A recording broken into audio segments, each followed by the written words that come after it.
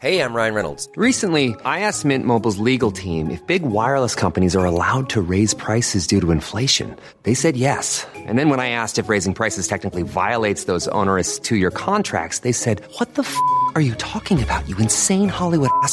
So to recap, we're cutting the price of Mint Unlimited from $30 a month to just $15 a month. Give it a try at mintmobile.com/switch. $45 up front for 3 months plus taxes and fees. Promo rate for new customers for limited time. Unlimited more than 40 gigabytes per month. Slows full terms at mintmobile.com.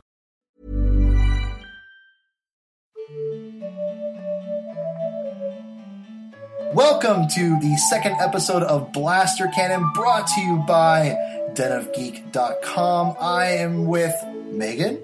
Hello. And Seth. Hello. Hello. Yes, and thank you so much for everyone for listening to the show. Our first episode we released a couple weeks ago. Your support was much appreciated. I seriously was so flattered by everyone's nice things they were saying to us. So, yeah, did you guys have anything to say about that? It was a great response. I mean, thanks to all the people that followed us over here from Twitter. Yes. I love everyone. Yes. Everyone was was awesome. So thanks again, and we're going to bring you plenty of awesome conversation, and I mean awesome because we're all awesome. Awesome conversation about Star Wars, and today is, man, we have a lot to talk about. This is ridiculous.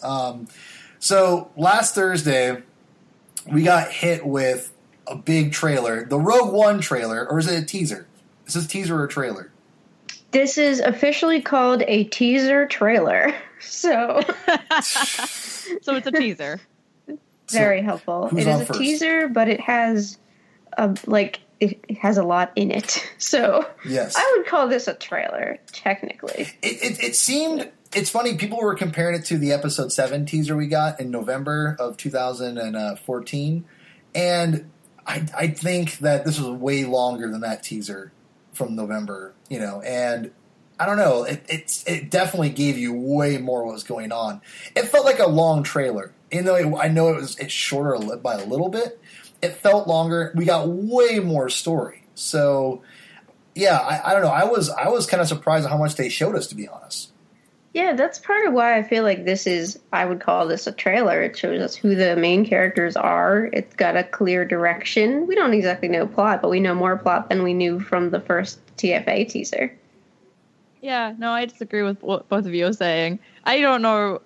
This whole teaser trailer thing is just very confusing to me. I just like watching them.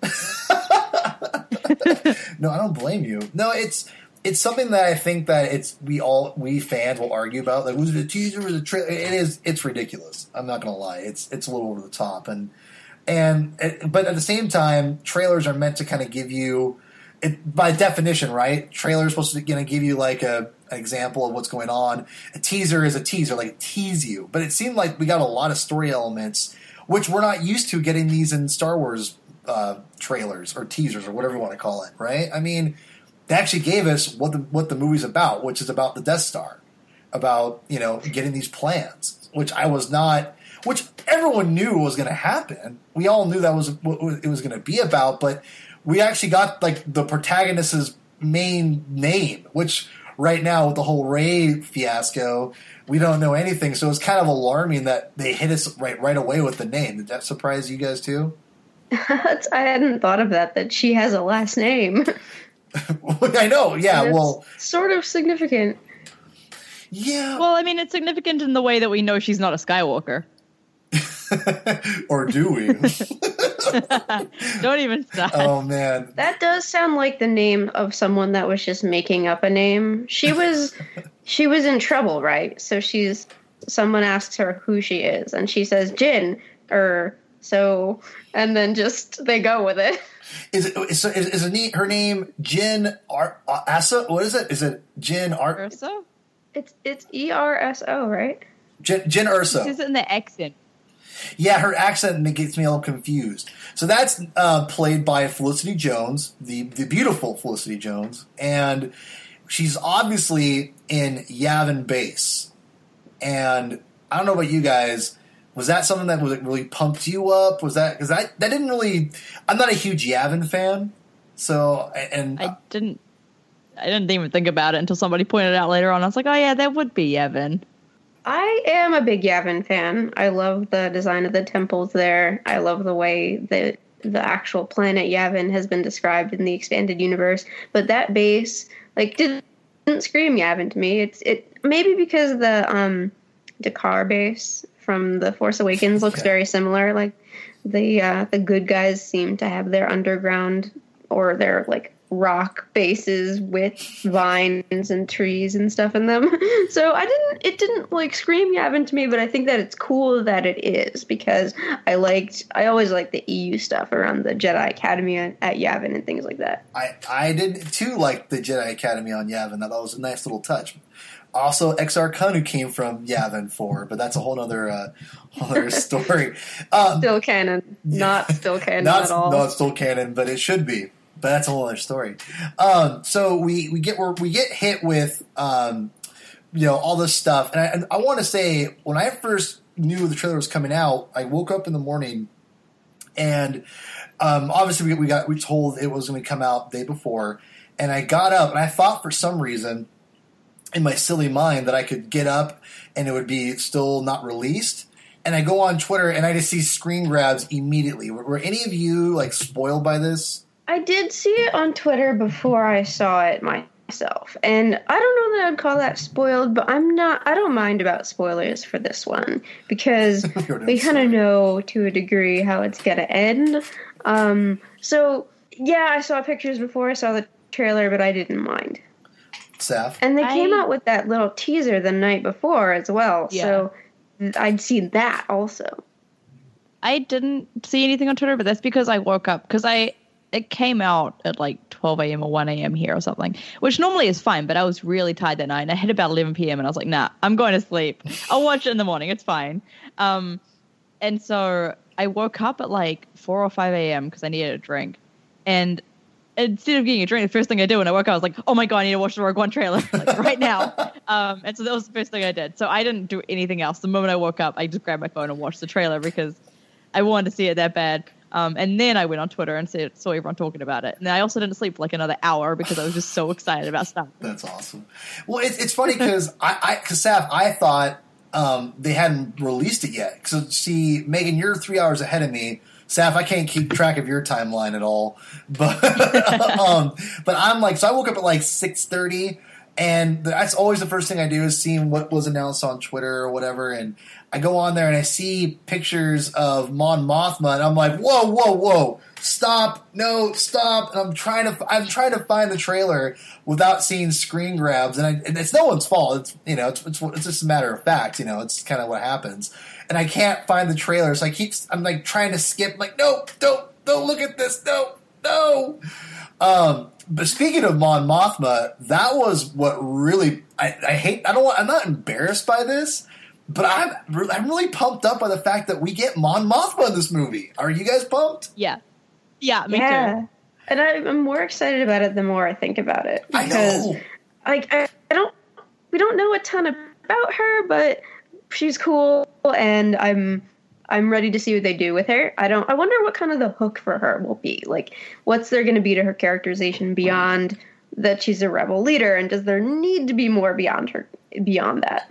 Yeah, it was weird when she's talking and she's given reverence by everyone. Like, she's in the light, obviously around that radar or whatever kind of thing that's called, and you have the other guys. People are in the shadows, right? So obviously giving her the feeling of importance. So, I mean, for casual fans, they're automatically going to know that this lady means business. She's kind of a head honcho in this rebellion.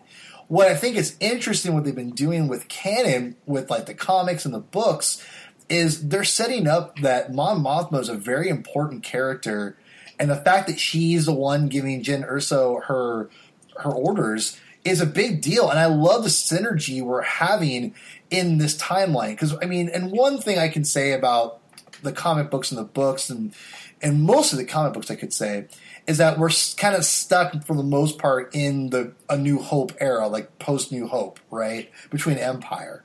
And the one thing that I'm kind of seeing now is that there's all this synergy between the comic books and the movies now and the books, that Mon Mothma is like the head honcho. Like, whereas before you got she was an important leader. It seems like now that she is the leader because Admiral Akbar calls her Chancellor Mothma, I think, in the Star Wars comic books. So when she's talking to Jyn Erso, I'm wondering if they're going to reference her as Chancellor. So I don't know about you guys. I love this, the fact that we're getting this, and they're being very consistent about it. Yeah, I agree. I'm curious I'm liking to see where they go with her. Oh, go ahead, Zach. I liked her in the Moving Target young reader novel, the Leia one, because she kind of has a bit more characterization there as well, that she talks to Leia, not just as a rebel leader, but kind of as someone who's watched Leia grow up and as kind of a mother figure somewhat. Like, she talks to her about Han and about her life a little bit, like not much, but you still kind of get little glimpses into her characterization. Like, she genuinely cares about people a lot. And I know a lot of people from, like, I haven't read many books with her from the old EU, but a lot of people said that she's like kind of the naggy aunt or something. Like, she's not a great character. I don't know, like, because I haven't read it myself. But I'm liking that this new canon is like bringing her as like a really interesting, nice, not nice, but like, you know, like she's a strong character with three-dimensional characterization, and that she's coming to this movie is just really exciting. Yeah, I was shocked, I'll be honest, and I think we all can agree that this lady looks exactly like Mon Mothma from like Return of the Jedi. I know she's the same actress who played Mon Mothma in the deleted scenes of Revenge of the Sith, but I literally tweeted out that, man, Lucasfilm is so cutting edge. They got a time machine and brought back the original actress because that's what she looked like. She looked exactly like the younger version of the original actress.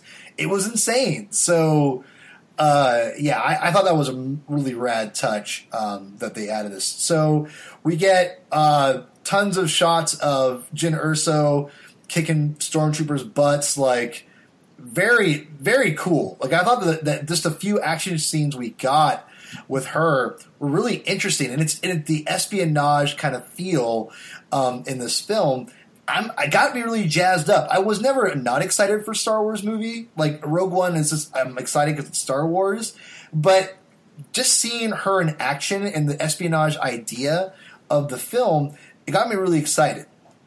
So I actually have become less interested in this the more I think about it, and that kind of makes me sad. I think there's a couple of reasons. I'm still not attached to Jyn Erso too much, and I think I'm not attached to her because she's introduced as basically a criminal, like someone who is a little bit on the edge of the law. I mean, she says she was 15 years old when she was abandoned or whatever, so we've got the dead parent story, maybe, which is not, like, I can't really critique her alone for that because so many characters have that. Ezra has that. But I'm just not attached to her yet. And something seems off. The scene where she's on the train and it's like a really close up on her face. Something about it just, it doesn't feel like that scene. It doesn't feel like a Star Wars scene to me. And nor does it's one shot. Like, you can't say much about it from that one shot. But because, like, in the prequels, for example, there are scenes of inside vehicles, and you usually get wide shots, and they tend to, in Star Wars, have that, like, documentary style where if it's two people talking, it's the talking heads where you see both of them. And I don't know, that one scene where Jyn is, like, framed against the window was a little too modern and a little too clean for me. This is it's a gritty, I called it muddy before. It's a muddy movie, but I don't quite see the personality in the directing yet. And that's all with the caveat that it's a, less than 2-minute trailer. I don't know, but teaser. Yes. It's a promotional material. So I don't know. I don't think it's going to be a bad movie. I think it's going to be a fine movie, but there's nothing that I've seen to elevate it above fine yet, personally. Well, we all know how biased I am about, like, ladies leading movies in general. Like, I don't mean that I will love every movie that does that, but I will be more interested about it than, like, like a typical dude, rebel, whatever, in a movie. The fact that Star Wars also helps, but I do really like science fiction military. Like, that's my favorite genre. And we don't get too many movies in that genre, and I'm not sure how much this will actually tend into like the whole military side, because it seems to have a different tone than like the concept art we saw originally and what they've talked about. But I like the look of Jin because I like morally ambiguous characters a lot. Yeah. And she seems to kind of fall into that. Like, we get the shot of her at the end when she's in like the TIE fighter kind of gear. And so you're like, is she evil? Is she just playing the bad guys? Like, what's happening? That's a great shot. It is a great shot, and I love it. And I love the look of her because of that. But I do also wish that they had a bit more diversity with the female characters in Star Wars, because they're all very white, brown-haired, pretty. They all look very similar. And so I do love her already, because she seems like she'll be a really exciting character, like a kind of different character than what we've seen before, because we've had kind of scrappy characters, but they, like Rey can be kind of scrappy at times, but she's also really, really kind and endearing, and Jin doesn't seem to have that same thing. So she will be a new character in the movies that we haven't really seen before, but also she I don't know where I was going with that, but I am excited. I'm really excited for this movie, and seeing the trailer got me more excited, and I want to see like more about it. Yeah, it's funny because I know Pablo Hidalgo debunked Jyn Erso as being what she was affectionately being called Sky Mom by some people I saw.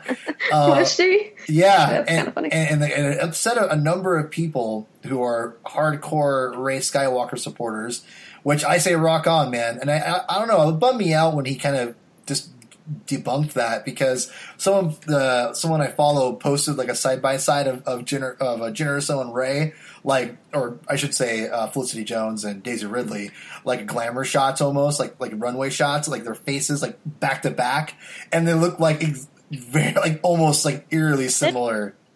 See, the problem there is that you could do that with almost any woman in Hollywood and it would work.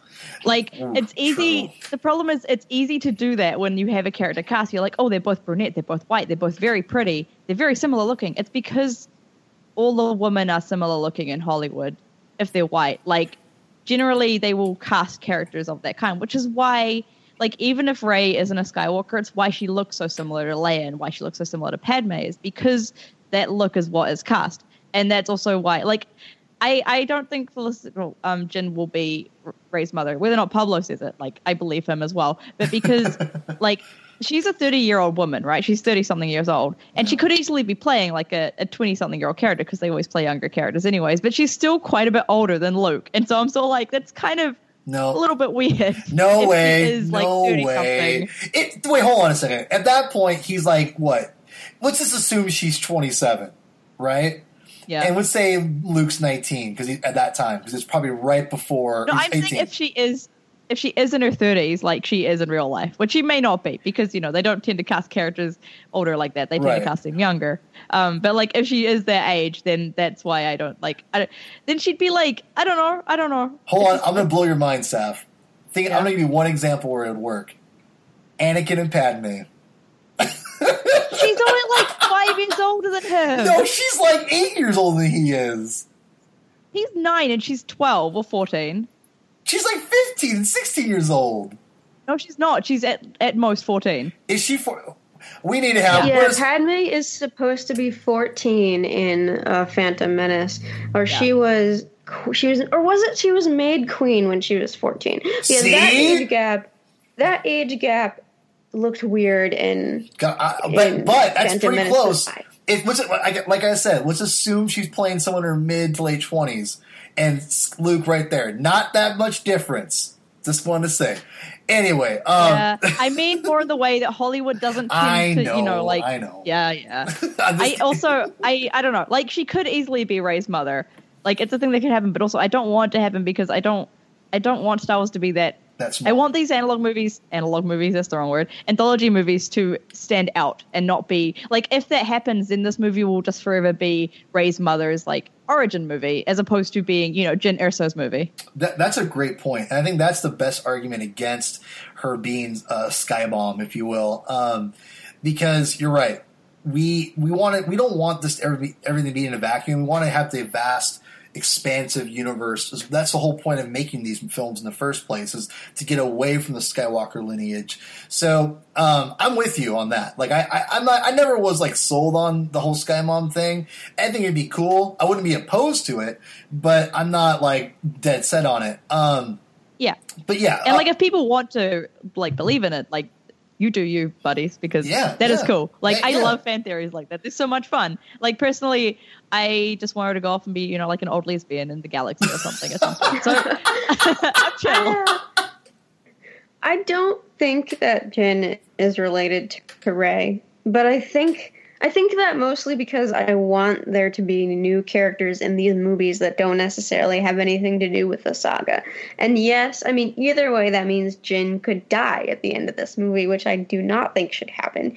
But making her someone else, makes her more unique. What I don't want to happen is for it never to be established. Like, I want to know for sure whether or not she's related to Rey. Although then we get into the question of, like, so are you related until proven unrelated? Like, there's a lot of talk about this in the fandom right now. Basically, I don't think she is, but no, I want to know.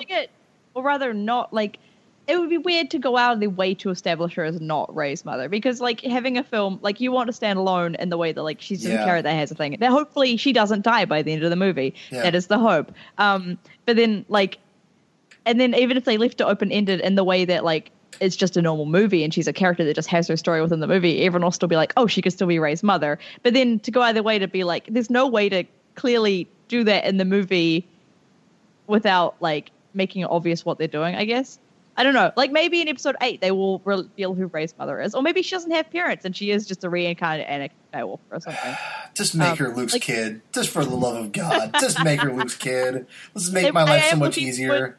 To the mystery being over, so we can just get like move on to the next mystery. No, exactly. That's a whole other story, which I want to talk about eventually on the show. But really quick to wrap up, I want to cover a few more things. So. It didn't show us like a ton of stuff. We kind of talked about a lot of it. Give me your favorite shot of or kind of part of the teaser. Mine was probably with Donnie Yen's character walking out like as a blind person and then kicking the crap out of stormtroopers. That was pretty amazing. Yes, Donnie Yen messing up somebody's day was my favorite part.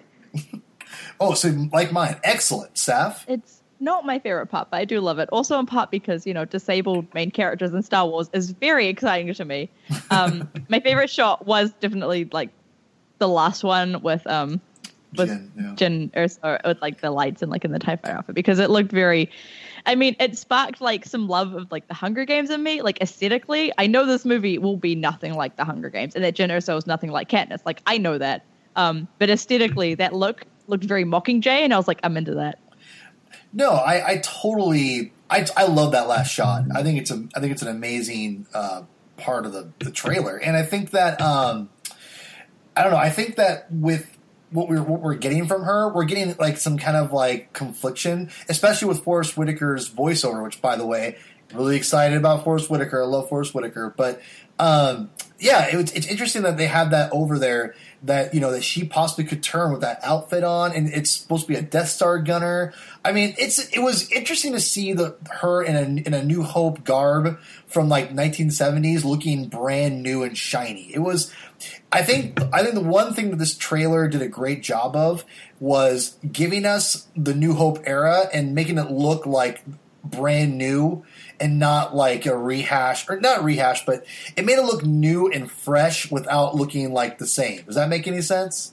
Well, and to say about sort of just how it looked visually, it did look a lot like the Star Wars style. It looked like A New Hope, and I want to see what they do that goes a little bit beyond that, because this is a chance for new directors to really do some new strange things, and I do want them to still feel like Star Wars, but it'll be very interesting to see how much it does and does not feel like Star Wars. Yes. Yeah, I think it'll feel like Star Wars in the way that, like, in the EU, all the books and everything we get, like, at its core, it's Star Wars, but, like, you get the different author styles and the different story formats and all that kind of stuff. It'll be kind of like that. Like, we haven't experienced that with movies yet, so it's going to be interesting to actually see that happen. Like, it'll definitely have Gareth. No, yeah, Gareth Edwards. I got really confused there. It would definitely have Gareth Edwards like directorial thumbprint on it, which means it probably will have a lot more of like a modern feel to it, and it won't be acting like The Force Awakens in the way that it was trying to capture the same filmmaking tones that The Force Awakens did, with like the transitions and all that stuff. I'm not sure it'll have that, and I'm kind of okay with that because I kind of like that sticking with the saga films, and then you get like these new takes that will be quite new and they will be quite different, and hopefully at its core it'll still feel like Star Wars, but it's hard to tell at this time. Couldn't say it any better myself, Saf. That's awesome. That's perfect. That's a good point about it. We will see the same kind of variety we see in books if they make so many of these story movies. Yeah, which is what I'm hoping for. Yes. All right. Well, we'll talk more about Rogue One. We have so much to get to today. We have next the Poe comic book. Poe Dameron #1 came out last week. Well, last week by our definition. A number of weeks if you were listening to the show. And obviously we had to talk about, this is pretty much our first pre-TFA, if you don't count Shattered Empire, comic book that's canon. And we had a lot of returning characters in the book. Charles Soule is the writer. Phil Noto is the artist. Both are very good at what they do. Phil Noto is an amazing artist. I love his pictures in the young adult novels with the Weapon of a Jedi, Smuggler's Run. Like, those look beautiful. I love those pictures. Also, Charles Soule wrote Lando. He's writing the new Daredevil comic, which is fantastic. So I was really excited about this book. And it's hard. It's really hard to judge a series of comic books off one 22-page comic book, right?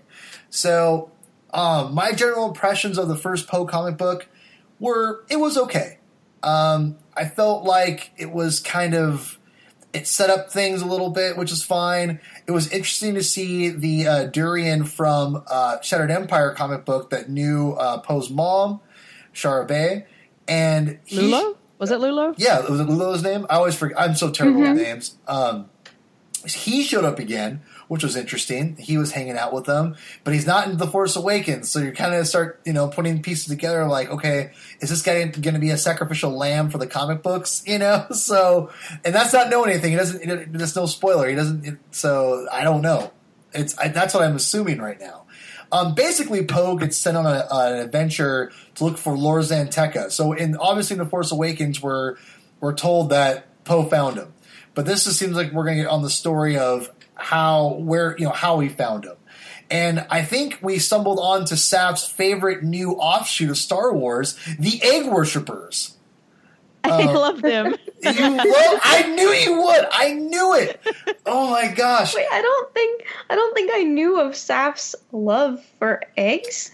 What? I don't. It's just my love for like random groups like that have no big meaning within the Star Wars thing. Like, I just love random characters and things just sitting off to the side. Yes. So, okay. Yes. Yeah, because they're certainly unique. Unique is one thing, and by the way, I guess I should say spoiler warning. I'm sorry. So we're going to go a little more in the story. Basically, Poe Dameron goes into he's looking for Lor San Tekka, and he winds up in this. Is it an asteroid? Or I'm not sure where he's at, but it looks. I think it's an asteroid. He goes in. Yeah, I think it is. Yeah, he goes into an asteroid and he finds these egg worshippers. And he's looking for Lor San Tekka, and they're like, "Oh yeah, he was here. He hung out with us for a little bit." And I'm like, "Okay," and they don't trust him. The book just seemed kind of clumsy a little bit. And I love Charles Soule. I don't want to talk smack about him because I love the guy to death. He's a great writer. So it just didn't have a great flow to me. The egg worshippers I could not get behind at all. I don't know about you guys, but obviously Saf loved them. But it was just weird to have like this egg there and everything. I don't know. It just didn't really hit with me. Megan, what? It reminded me a little bit of the was it Fate of the Jedi or the series after that, where Luke and Ben Skywalker are going to try and track down Jason Solo, or not track him down like physically, but they're going to see all the sites that he visited when he was during his fall to the dark side. So they go to all these different like Force cults, sort of. And it reminded me a little of that Lor San Tekka was visiting all these cultures that had interesting connections to the Force that weren't the same way that the Jedi would. Because remember, Lor San Tekka is with that Church of the Force. Like, he's interested in this stuff. But the plot in this one was just pretty unextraordinary. I liked the dialogue. Poe seemed perfectly in character, which meant that he called everybody buddy. He called the leader of the egg worshippers pal at least once. See, I couldn't get into that. No, I thought it sounded very much like his voice from The Force Awakens. Did you not think so? Well, he doesn't say. I heard him say buddy like once. I think is when he sees Finn. He's like buddy, and he says that. Doesn't he also call BB-8 buddy, or is it pal? I don't know if he calls him buddy, but he says something. Yeah, he says it at least one other time.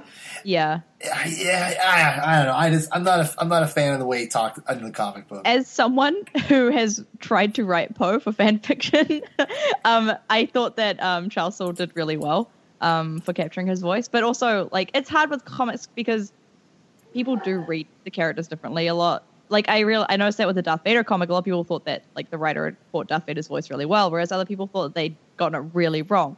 And so I think that kind of can be a problem with comics sometimes. That's a good point. It's interesting that you bring up fan fiction, too, because I think that what I find is that people usually latch onto one aspect of a character. They'll say, okay, like, I don't know, Poe says buddy all the time, whatever. I don't know. I don't want to think of an example that's too specific because then we just go on about that. But people latch onto a single trait of a character, and that is a hard thing to get away from when you're writing franchises, especially if you don't know the character super well. So I wonder if that might be he's just kind of starting out. But that said, I like it. I thought it worked. Okay. All right. Sav, do you have anything else about the egg worshippers you want to add to? No. I just really like with the Black Squadron at the start, the people that Poe's recruited to fly with him to find Lor San Tekka. One of the people was Kare, who was in the Before the Awakening novel, one of the people with him there.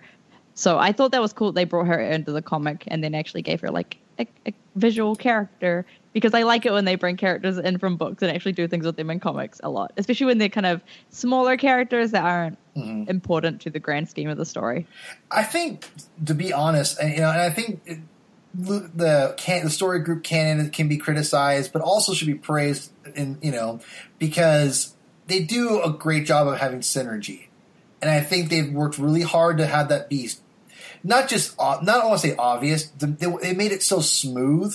They've done a really good job of that, and I think that my Mon Mothma example was kind of what you're kind of talking about too on a bigger scale. That was more of a bigger scale, but like what you're saying, you're bringing this one character from a book into a comic book. It's that kind of just ease that I had no idea that was from a book. I didn't think about it. So I think, but see, my point is, it's cool because it's natural. They're not hitting you over the head with it, making it obvious. Like, hey, guess what? Blah blah blah blah. This is it's coming more naturally, and I think it's really seeing the benefits of that personally. Yeah, it's kind of like Major Amat, who you see in The Force Awakens. He's like the kind of President Snow looking guy.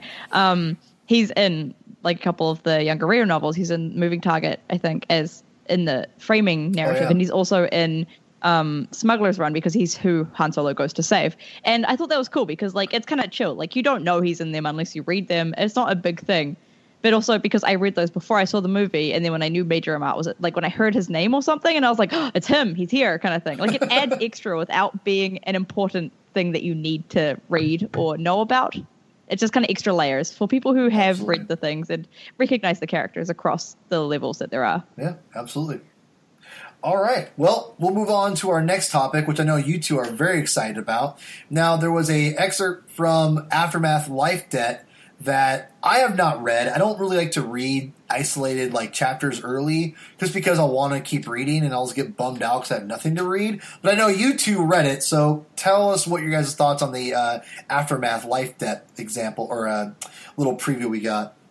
Mostly, I just wanted to make sure to point out that Ray Sloan is in this book and that Ray Sloan is now a Grand Admiral And everyone on Twitter today was exactly as excited about that as they should be, because Sloane is great. And I have feelings about other parts of the excerpt, but that was the most important one. Saf? I'm basically in the same boat, yeah. I'm very excited about Grand Admiral Ray Sloane. Okay, so she's now a Grand Admiral. I had no idea. Wow. She is, and that's interesting. correct me if I'm wrong, but I don't think we see when that happens. Like that, she was an admiral in Aftermath. Right. Yeah. But she was one of the people. Go ahead. Sorry. No, I kind of assume that it'll happen in the gap between the two potentially. So she'll be an admiral. At the end of that, she goes to see that fleet admiral, the mysterious fleet admiral, and then the mysterious fleet admiral promotes her to Grand Admiral. And so in right. She is a Grand Admiral potentially. There's a lot of admirals in that sentence, but I think that might be how it works out. I think yes, that clears it up. How many admirals? Too many. Okay, all right. No, it's funny because I don't know. I like Ray Sloane a lot. I think she's a really cool character. The fact she's a Grand Admiral is interesting. Do we know how many years this takes place in from Aftermath to Life Debt? Do we know? Is it like almost? Is it all over the timeline? I mean, do we have any idea? I'm not sure whether it's immediately after. I'm not sure that's been indicated. We know that Han was on his way to Kashyyyk, but we don't know whether or not the liberation of Kashyyyk is completed or if that's part of this. So I'm going to guess, and it's a slightly educated guess, that we don't know, but I'm not sure. Okay. Yeah, I say we don't know either, but I assume it'll be like not too long after, I think, because it depends on how they do it. Because at the end of the last book, the main group, like Nora and her group of like found family kind of people, got given a mission to go do something, and then in this book it looks like they're doing a mission, and it could be that they're doing that mission, or it could be that they completed that one and now they're like, go do some more missions. So who knows, really? I got you. So I'll end on this. Do we know, or is the writing style as the same kind of abrasive style that people had some issues with in the last one, or is it just a little more toned down, a little more traditional? It's very similar to what it was before. I would say it might even be more choppy, but that's taking one excerpt versus an entire book. That's true. Yeah. Okay. I feel, it's, sorry. An author kind of has a way they write. And so they can kind of change style across genres often, but they will still have that style. So no matter what, it'll still have that kind of Wendig type of writing to it, which you can kind of already see in the excerpt that it has. And it may be like less bizarre, maybe, like as a whole, but it'll still feel like Aftermath did. Interesting. Okay. Well, that's I think it's cool that he's staying true, and Lucasfilm's letting him stay true to himself, because obviously if you try to be someone different, it may end up being worse because he's not comfortable. So I think it's rad they're letting him do his thing. I was kind of hit and miss with the style. I didn't hate it. I didn't love it. I just kind of dealt with it. So I don't know. I'm excited. I mean, I love reading Star Wars, so I'm excited reading these books. I'm excited to see what happens to Kashyyyk after Return of the Jedi with Liberation on Kashyyyk. That's what I'm honestly most excited to find. I'm Sandra, and I'm just the professional your small business was looking for. But you didn't hire me because you didn't use LinkedIn Jobs. LinkedIn has professionals you can't find anywhere else, including those who aren't actively looking for a new job, but might be open to the perfect role, like me. In a given month, over 70% of LinkedIn users don't visit other leading job sites. So if you're not looking on LinkedIn, you'll miss out on great candidates like Sandra. Start hiring professionals like a professional. Post your free job on linkedin.com/achieve today. Hold up. What was that? Boring. No flavor. That was as bad as those leftovers you ate all week. Keke Palmer here, and it's time to say hello to something fresh and guilt-free. Hello Fresh. Jazz up dinner with pecan-crusted chicken or garlic butter shrimp scampi. Now that's music to my mouth. Hello Fresh. Let's get this dinner party started. Discover all the delicious possibilities at HelloFresh.com. Now, One thing I found interesting is that in the excerpt that we get, there's kind of a hint that the life debt is something that Han owes to Chewie, rather than it being, a Wookiee life debt that like we had in the old expanded universe. So I thought that was kind of interesting. wow, they imply that, huh? That is very interesting. I don't remember the exact line, but it basically says like Han needs to wipe off this debt with Chewie or something like that. It's something similar to that. So it's basically saying that Han has a debt to Chewie, a life debt to Chewie of some kind. Interesting. No, there was some discussion of that, but I'm really more interested in what's going on Kashyyyk. I presume they're liberating it from the Empire, but there was the Trandoshans were always sort of harrying Kashyyyk, and is Kashyyyk going to become part of the New Republic? I'm interested in that stuff. Yeah, totally. All right, well, I'm excited for Life Debt. It comes out this summer. We'll definitely be talking about that when it comes out. We're going to go on to our next main topic, which is Twilight of the Rebellion. Twilight of the Apprentice, Star Wars Rebels. Well, that was the last episode of the season. It's a very heavy episode.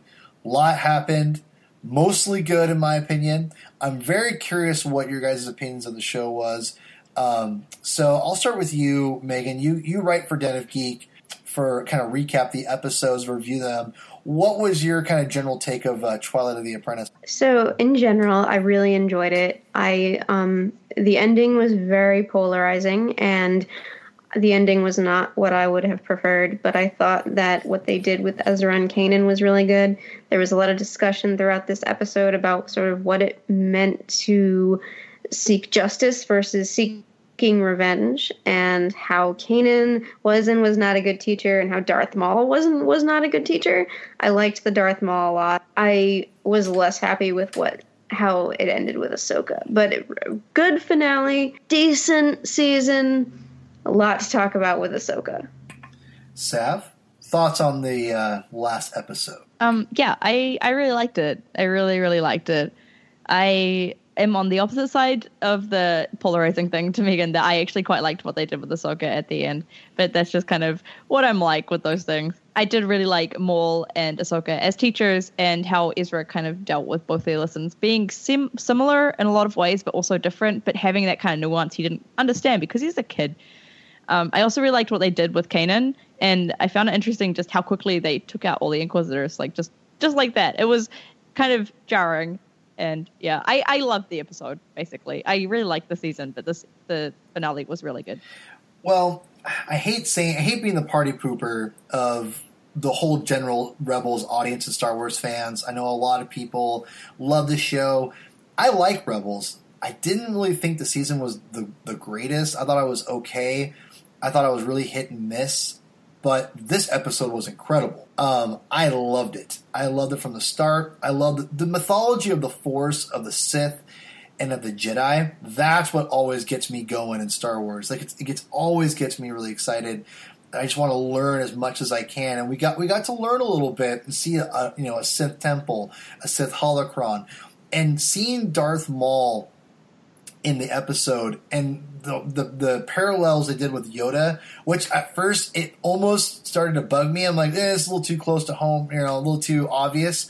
But I started thinking, I'm like, no, it was the way Sam Witwer played it was so perfect. He played, and as he mentioned that the actor who voiced him, that as he talked and more with Ezra, the more confident he got, the stronger he got in how he talked. It was just kind of cool to see him kind of progress to where eventually when he sees the Inquisitors, he's back to full confidence. He's ready to destroy people. I loved everything about this episode, except for the ending, which we'll get to in a second. I loved it. And I think that it was cool to see Inquisitors kind of get taken off the map a little bit, to be honest. I think that was something we needed to see. My main problem with Rebels is that being on XD, it has to cater to a certain audience. That's at least how Disney felt. And one of the things that you can't be violent. You're not going to go over the top with certain things like what do you want to say? Violence or whatnot. You can't go too dark. And this was a dark episode, so don't get me wrong.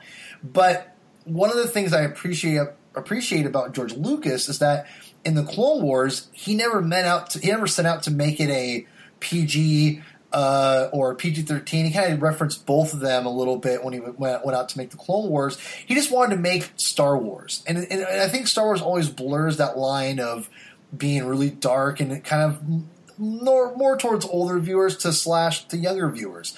I think it's meant to blur those lines so you can the child in you or your younger child can really start to learn through this and see, and it's kind of like their gateway to growing up a little bit. It's a fairy tale, and obviously these fairy tales are always meant to kind of give you a story or a lesson. And so I think that's what Star Wars is meant to be, and I think that it's when you cramp it into a younger audience general feeling, it's hard to reach that. It's hard to reach its potential is what I'm trying to say. And I think that this episode's a great example of that, where we get a little bit darker and it just feels right. It just feels, and I'm not saying he has to go full on dark and kill people every episode, but it just felt right to me. It felt like Star Wars. It felt like Ezra was getting a lesson in life as we see how he turns out in the end of the episode, where it shows him clutching a Sith holocron. So, I mean, I just like the idea that we got a little bit darker, and I got to see Rebels of what I think that it needs to be a little bit more of. And we have consequences, for every action there's a reaction. And when you make an action, there's always going to be some kind of consequence. Sometimes there's a positive consequence, sometimes there's a negative consequence. And I think you saw that in this episode. And then there's lots of great lessons for kids to learn in this, and awesome action. So, we're going to talk about Maul. I know, Megan, you love Darth Maul, and I love Darth Maul too.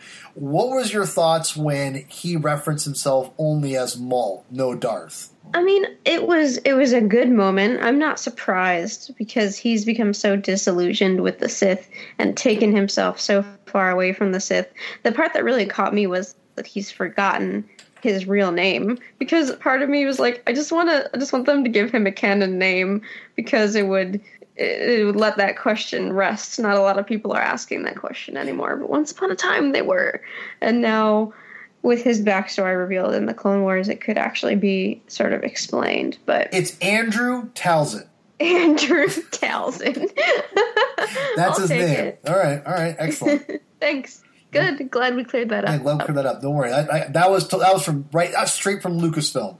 Got my sources. It's interesting that you mentioned the thing about consequences, because I would think that what differentiates any show from whether it's aimed at children or aimed at adults, or good for both, because these are shows aimed at children, there's no arguing that, is things like, do things have consequences, and do characters have growth? And I had some trouble with the Clone Wars because I didn't feel that the character's growth was handled well all the time.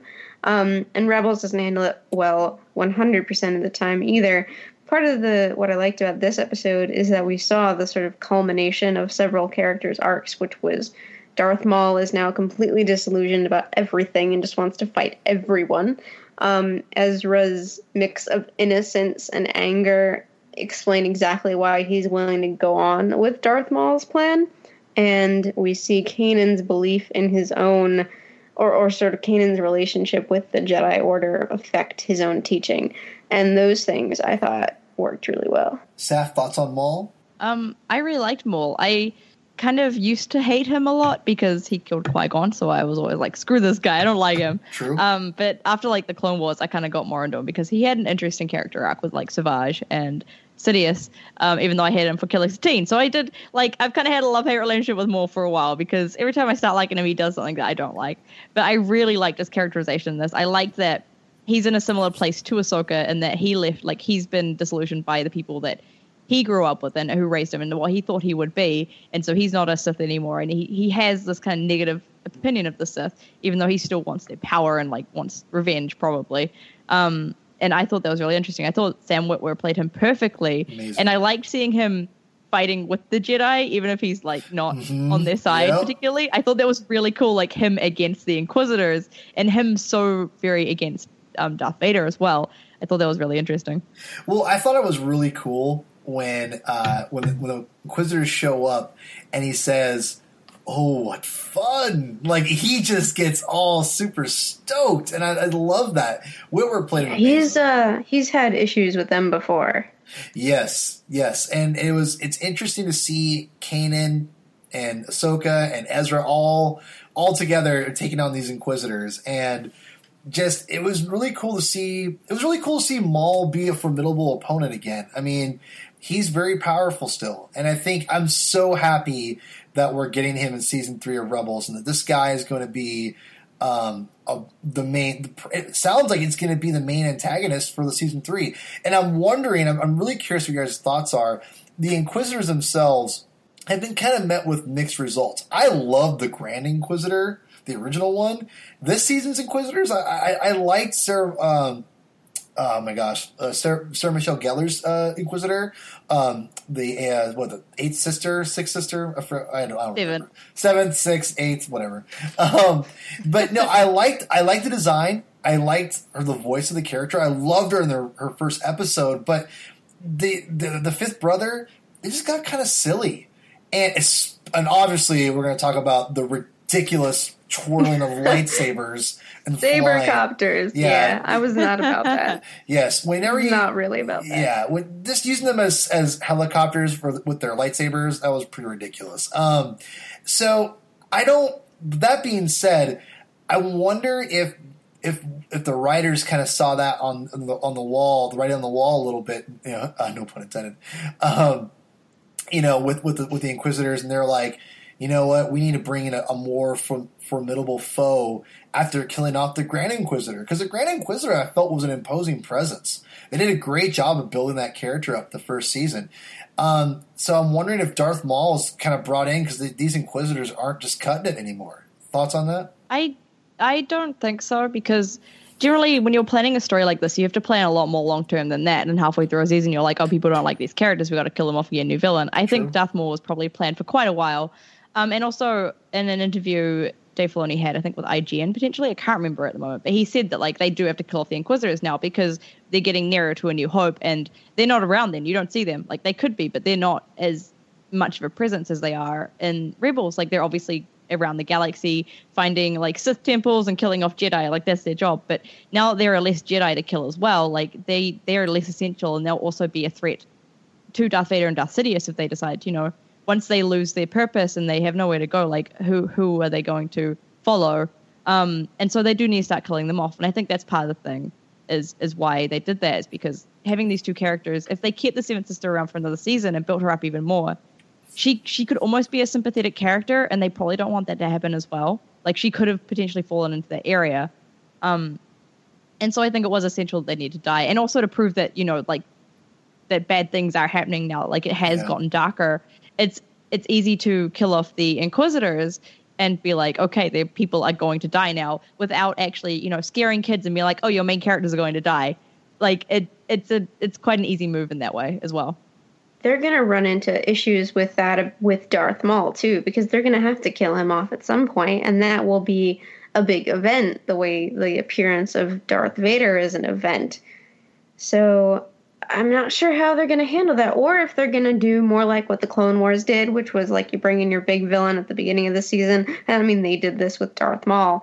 Have him in a couple episodes at the beginning and a couple episodes at the end, and that's it. And that's your event. Well, to be fair for Clone Wars, when they showed, and again, I didn't watch it on air because, but what I understand is in the 5th season, they put the first, they kind of not rushed, but they put these episodes out of order to put Darth Maul in the beginning instead of at the very end. Because in season 4, he came at the very end. Everyone knew he was coming, and they all complained it took too long. So what they did in the 5th season was they had these other episodes out of order, and they put them ahead of them. And it dealt with Hondo, and Hondo had a later arc with the Jedi younglings, and it kind of seemed weird because basically Darth Maul and Grievous drive Hondo off, and then that's what happens in the Darth Maul episodes, off the planet, and then he's on the same planet again. So they actually had to they redid that because they didn't want to make fans wait purposefully. So I know Clone Wars did rearrange its episodes a few times, but I think my point stands that they kept him as sort of an event character. Because if they weren't going to have some episodes at the beginning and some at the end, they would have just put them all at the end. No, you're right, and that's what I was kind of saying. Was he was meant to be And then I think they realized they made a mistake. But at the same time, I think they almost made a mistake of putting Darth Vader in Siege of Lothal. Even though I love that episode, that's fantastic. I mean, basically, this season is bookended by 2 amazing opening and season-ending episodes. And but then they kind of just, in the middle, it just kind of gets lost every once in a while.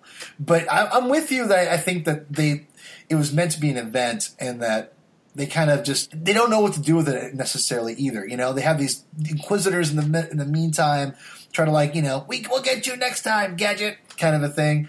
I don't know if anyone will get my Inspector Gadget reference right there.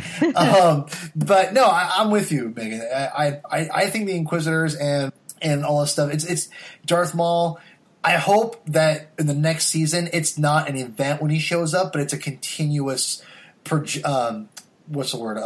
progression, excuse me. So we got a couple more things before we wrap up. I have to get to, which one of them is obviously Ahsoka. Hang on, wait. What? Wait, first. I have something to say about kids shows. Oh yes. For a couple of things, because I watch a lot of children's shows because I really enjoy them. I watched Steven Universe. I watched Gravity Falls before it ended, and I watched most of what I watch is kid shows. Yeah, and the thing is, they do kind of have that thing where they can't go super dark because, they don't want to scare kids. But, they do manage to. Gravity Falls is quite a few creepy episodes that, if I was a child, I'd be like, oh my gosh, this is scary. And Steven Universe at times gets quite dark as well. It gets really dark themes. And it kind of happens slowly. It starts off quite bright and, happier because they can kind of bring the children in that way. And then it kind of happens very slowly. So it's not like a sudden drop of, oh my God, this is awful kind of thing. And I think Rebels is kind of doing that in a similar way. The Clone Wars did the same thing as well. It started off not bright, but it definitely got darker near the end. If you watch the Lost Missions, they deal with abuse and that kind of stuff, and they get really dark, really suddenly. But also that had time to grow with its audience. It went over 6 years. By the time people who'd started had gotten to that point, it was they were old enough to understand those things. And I think Rebels is kind of going to do a similar thing. The next season will be able to be a little bit darker because its audience will have grown a little bit more. And it'll have had that time to grow into it as well. But also, children's shows often, they have that kind of thing. That the start of the season and the mid-season and the end of the season has the important plot. And the episodes in between, they kind of slowly build up to it, but very slowly. They have little bits that lead up to it, but they don't directly have things going towards it in the same way. Well, even adult shows don't. If you watch Agents of S.H.I.E.L.D., not much happens in a lot of the middle episodes of the season. It's just kind of boring if you don't actually care about the characters, which I didn't, so that was my problem with it. But the problem is that with kids shows, they have their episodes that kind of fill in the times between the big event episodes. They're aimed at children, which makes sense because they're children's shows. And that, I think, is the problem a lot of people have with Rebels, is that they go into it expecting something that's aimed for an older audience, but it's not, and it's not ever going to be. And so you've kind of got to accept that it's either going to be this children's show that is going to have lighter episodes that will be a bit more funny and a bit more ridiculous because they're not aimed at adults. So they're not going to be the kind of adult filler episodes we get, which ends up with episodes like, Fight or Flight, which is my favorite episode of Rebels. I like that episode. Things like that. It's a good episode. And I really like season 2 because I think I have that similar thing that I'm used to children's shows doing that, and this is what I expect from them. And so I enjoyed the episodes I got because you also get the small character development. It's very subtle. And it also sometimes doesn't even happen. And you get the very slow progression, the subtle progression towards what's happening. If you watch season 2 all in a row, I think if you marathoned it, you'd see the kind of escalation towards the finale a bit more than when it's a weekly thing and you don't really notice it as much. But that is the problem again.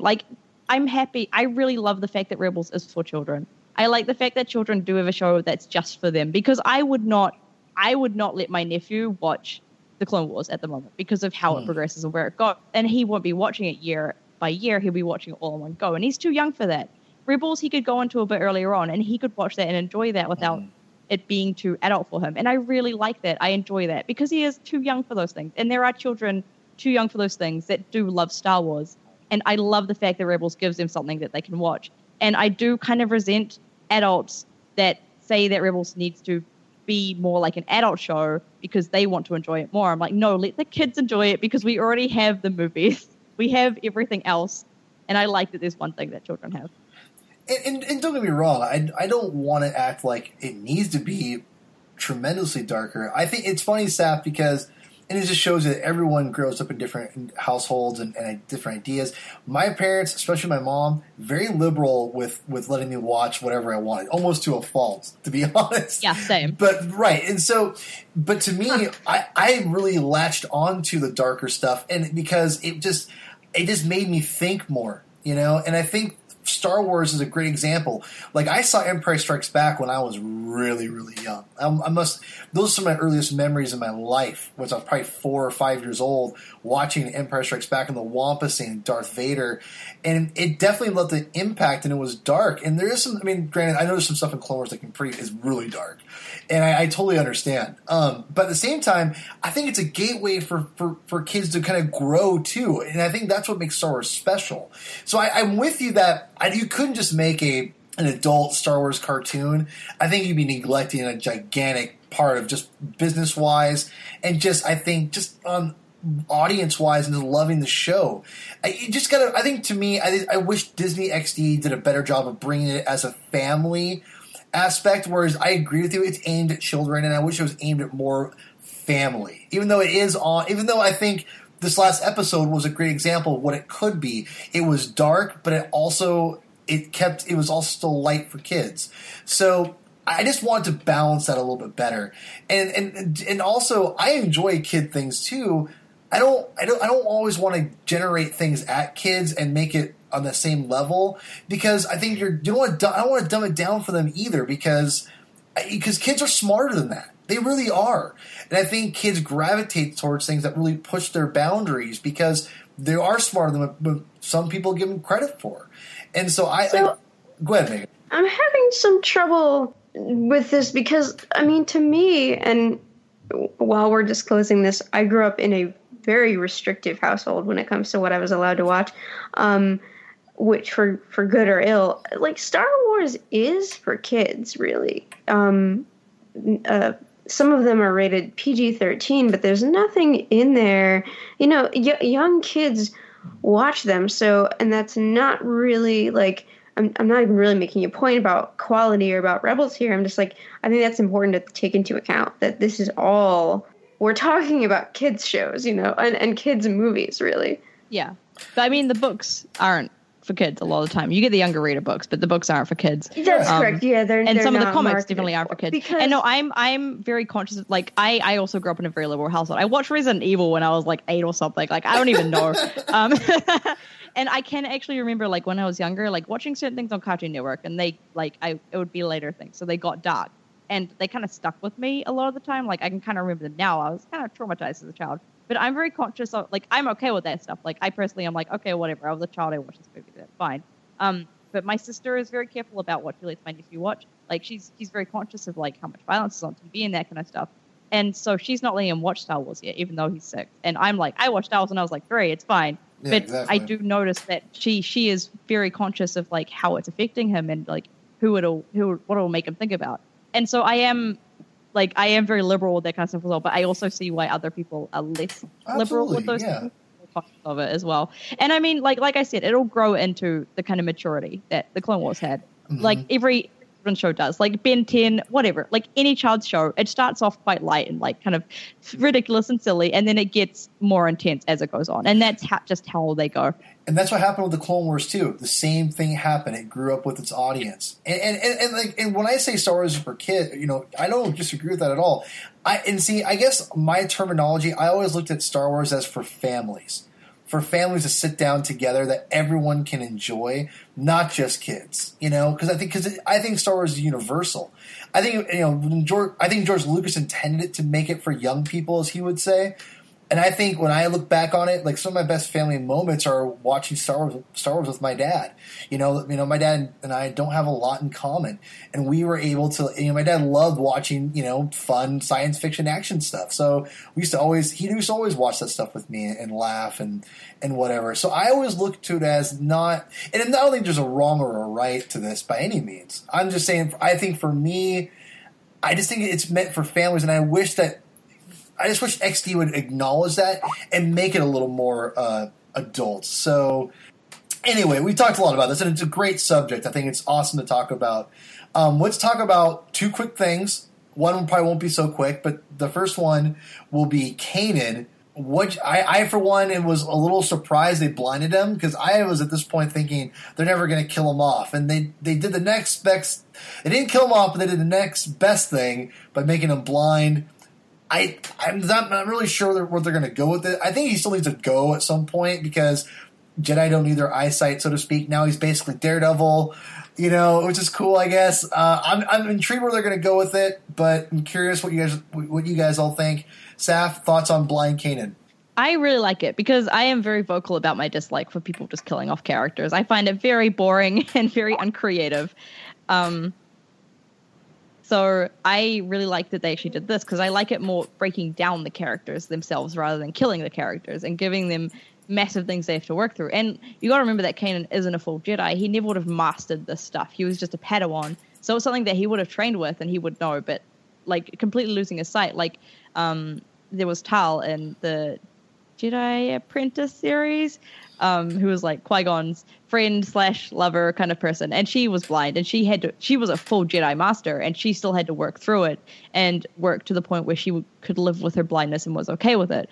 And so for Kanan to do this as someone who was just a Padawan and is now a teacher, like he's got so much responsibility already with the rebellion, and now he's got to deal with not being able to see. And I'm going to find it really interesting seeing his growth through that and his way of working through that, and whether or not like it could make him stronger or it could make him weaker. Absolutely. Megan, thoughts on Blind Kanan? It was a surprise, and I think it's a really, really good compromise between outright killing him and just leaving him fine. It's a delivery to deal with, but it's also one that's uniquely suited to his abilities as a Jedi. So I think it was a really good call. Yeah, it was. I think it's fitting that Maul was the one that blinded him. I think that was really cool, showing how deadly Maul still is. I was surprised. I was surprised they blinded him. So yeah, I'm with you guys. It was the right call, I think. But Saf, remember they did knight him a few episodes before. Remember in the Jedi Temple? Yeah. I agree. I'm with you. I don't like that either. Knighting. No, I know. I'm with you. But I think I remember the online show Rebels Recon. They're talking as if he was a Jedi now. Like that was like officially Yoda making him a Jedi, which I wasn't. I'll be honest. I'm not keen on that. To use your phrase. He kind of worked towards it. Yeah, but I don't like. How does Yoda manipulating this whole? Man, that's a whole nother episode we can do. I'm on that Shroud of Darkness episode. But I'm with you. I don't really consider him a Jedi still. I'll be honest. I don't. I'm sorry. I'm sticking to it. Well, it's kind of similar that Luke becomes a Jedi in the end of Return of the Jedi. Like he becomes a Jedi. He doesn't get formal training. He ditches his training to go save his friends. Like Kanan's kind of the same, is that he got enough formal training and now he's worked through the rebellion and worked with Ezra. So I would consider him a Jedi Knight.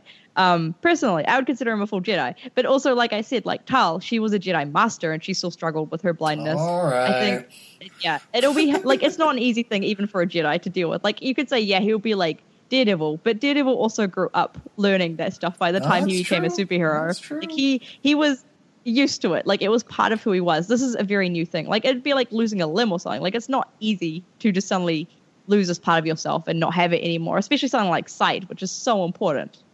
Okay, all right. My contribution to this is going to be quick, and it's just going to be, I believe that he did become a Jedi Knight in his vision, and that it's well within the bounds of Star Wars, of how the Force works, one might want to say, to have him become a knight through a vision. Because it's his trial, which has a mental aspect to it as well as a physical aspect, and he dealt with that mental aspect through that vision. So I think he's good to go. To quote your guys' favorite Star Wars character, that's not how the Force works. Anyway. All right. Anyway, we're going to end on this last topic with Ahsoka. Obviously, we got the Vader versus Ahsoka fight, which was, I thought, really well done. Is what they kind of, I felt that it was an appropriate amount of time they fought. I know that sounds kind of silly to talk about, but I was kind of fearing that it'd be like a second and that was it. I felt it was a legitimate saber match that was awesome. And when she damages the helmet, we hear both James Earl Jones and oh my gosh, I'm forgetting his name, which I know this guy's name. Oh my gosh, Matt Latner. Matt Latner. Their voices together, fantastic. Obviously, we don't really know what happened to Ahsoka, but we do get lots of hints, and there's been a lot of hints being talked about online by Ashley Eckstein herself and by Dave's wife. We've had the story group people chime in a little bit about the bird owl at the end. Before we talk about what ultimately the fate is, your thoughts on everything on Ahsoka ending Saf. What's your thoughts? I have a lot of thoughts about Ahsoka because, I love Ahsoka. And I've talked a lot about this because people, I've talked beforehand, I talked a lot about it. And so afterwards, everyone know what I was talking about. But I didn't want Ahsoka to die because I thought that would have been a waste of her character and terrible writing, basically, was my opinion. And I see why people would disagree with that. So I'm really glad that, it was kind of left open, she could be anywhere. She could be in any state. We don't know. And I agree with you. I thought it was a good amount of time of them fighting. I really liked how it was done. But I also really like endings without closure. Like there's some closure. There's enough closure if you look at the hints and put it together. And I like it because it gives me a chance to think about it afterwards and kind of look at it from different directions and figure it out. And so I liked what they did with Ahsoka a lot. And I don't think she will be in Rebels again. They've basically made that clear that she's not going to come back. I want to know what they'll do with her because I'm really curious what kind of state of mind she's going to be in after her hero and her mentor and her kind of father figure, the person she thought was the biggest hero of the galaxy, after finding out that he was this evil who's done so many bad things. He's the guy who killed the Jedi and did all the stuff that would not put you in a good place. It would kind of break down part of you because something you believed in so strongly has kind of fallen apart. And so I'm curious where they'll take her in that direction and why they walked away. I'm okay with not seeing their conversation or what happened because I like to think about it, and it kind of would take away from Kanan and Ezra to have just swapped to them doing that because it's not important to Rebels, in my opinion. And so seeing her walk away at the end, down into Malachor, was just, it was really powerful to me. Megan. I did not like the ambiguity so much. I wanted answers. I wanted to see what exactly happened between her and Vader. And I've said this before, but Dave Filoni said in an interview that putting too much emphasis on the Vader and Ahsoka fight would have distracted from Rebels. My thought is it's going to distract anyway. You might as well have a conclusion. I wanted to be able to say, okay, this is what happened. Let's talk about that rather than we don't know what happened. What are we going to talk about? And I think it is, as more people have looked at it and analyzed it, it's pretty clear that she's alive. So there's that, I guess. But I was not really satisfied by the ending because I felt that if you're going to do this, you got to go big. And they kind of went vague instead.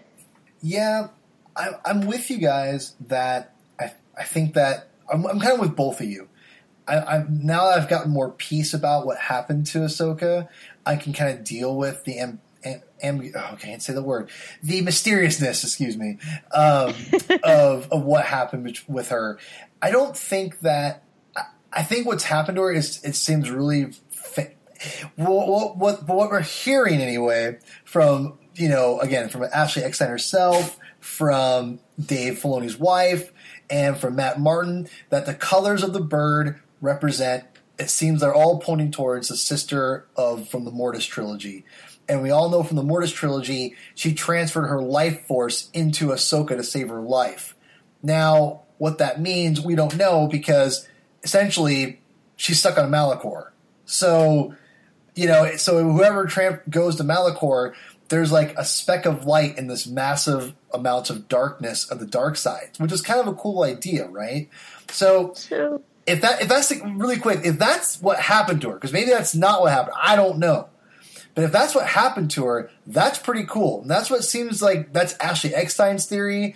The colors of the bird match the sister. Matt Martin had mentioned that. That's not by accident. I mean, they're heavily saying that's what's going down. I'm going towards that hole as well, the rabbit hole. So Yeah. I'm with it. I love that. If that's the case, then I think that's awesome. And I'm very curious to see what happened to her if they ever do go back to it. That would certainly solve one of my biggest problems with the Mortis episodes, which was that they didn't really seem to have consequences. So that would be a consequence, but I still want to know how she survived that fight, or whether she defeated Vader, or what actually happened in that temple. Yeah, and I'm sure we'll get that at some point. It does kind of suck that we didn't get it then, but I also it does suck not getting those answers, but I do understand it, because the show doesn't tend to follow beyond Ezra or Kanan or people within the Ghost. And because Ahsoka's never had, like, whenever Ahsoka leaves, basically it kind of follows her, except for that one time that we followed her to, when she found that child in the Force. But, like, when she wanders off, she's like, I need to find out some things. Like, she just disappears, and we don't find out more from that. And it kind of fits with the conventions of the series that when it closes on Ahsoka and Vader, we don't see any more with them, which does suck for fans that want answers with them, but it also makes sense within the series to a point. I forgot where I was going with that, I'm going to be honest. But I do agree with you, Paul, like, with that theory. I really like it. Like, that's the theory I'm with, is that she's kind of become some sort of, like, the daughter within the real world on Malachor. And I really like that. And I really hope that is actually what they're doing. Absolutely. All right, guys. I think that's a good way to end the show. Thank you so much for listening, everyone. Megan, where can people find you? People can find me at Den of Geek and at that's a lot of ats. Sorry about that. Blog full of words on Twitter. And Saf, where can people find you? You can find me at notsafwork.com, or you can find me on Twitter at Wanderlustin, WANDERLUSTIN. Excellent. All right, everyone. Thank you so much. You can find me at Paul. I'm Paul, obviously. You can find me at Twitter at Herman22 with 2 N's / AKA PThug. And you can also follow the Blaster Cannon Twitter handle at Blaster Cannon Pod. So go ahead and add us on there, and we'll keep you updates, interact, have fun. So, yes, again, thank you so much for everyone's support. We really appreciate it. We'll be back hopefully less than a month, and we'll have more stuff to talk about. Thanks for listening. Thank you for listening. Bye. Bye.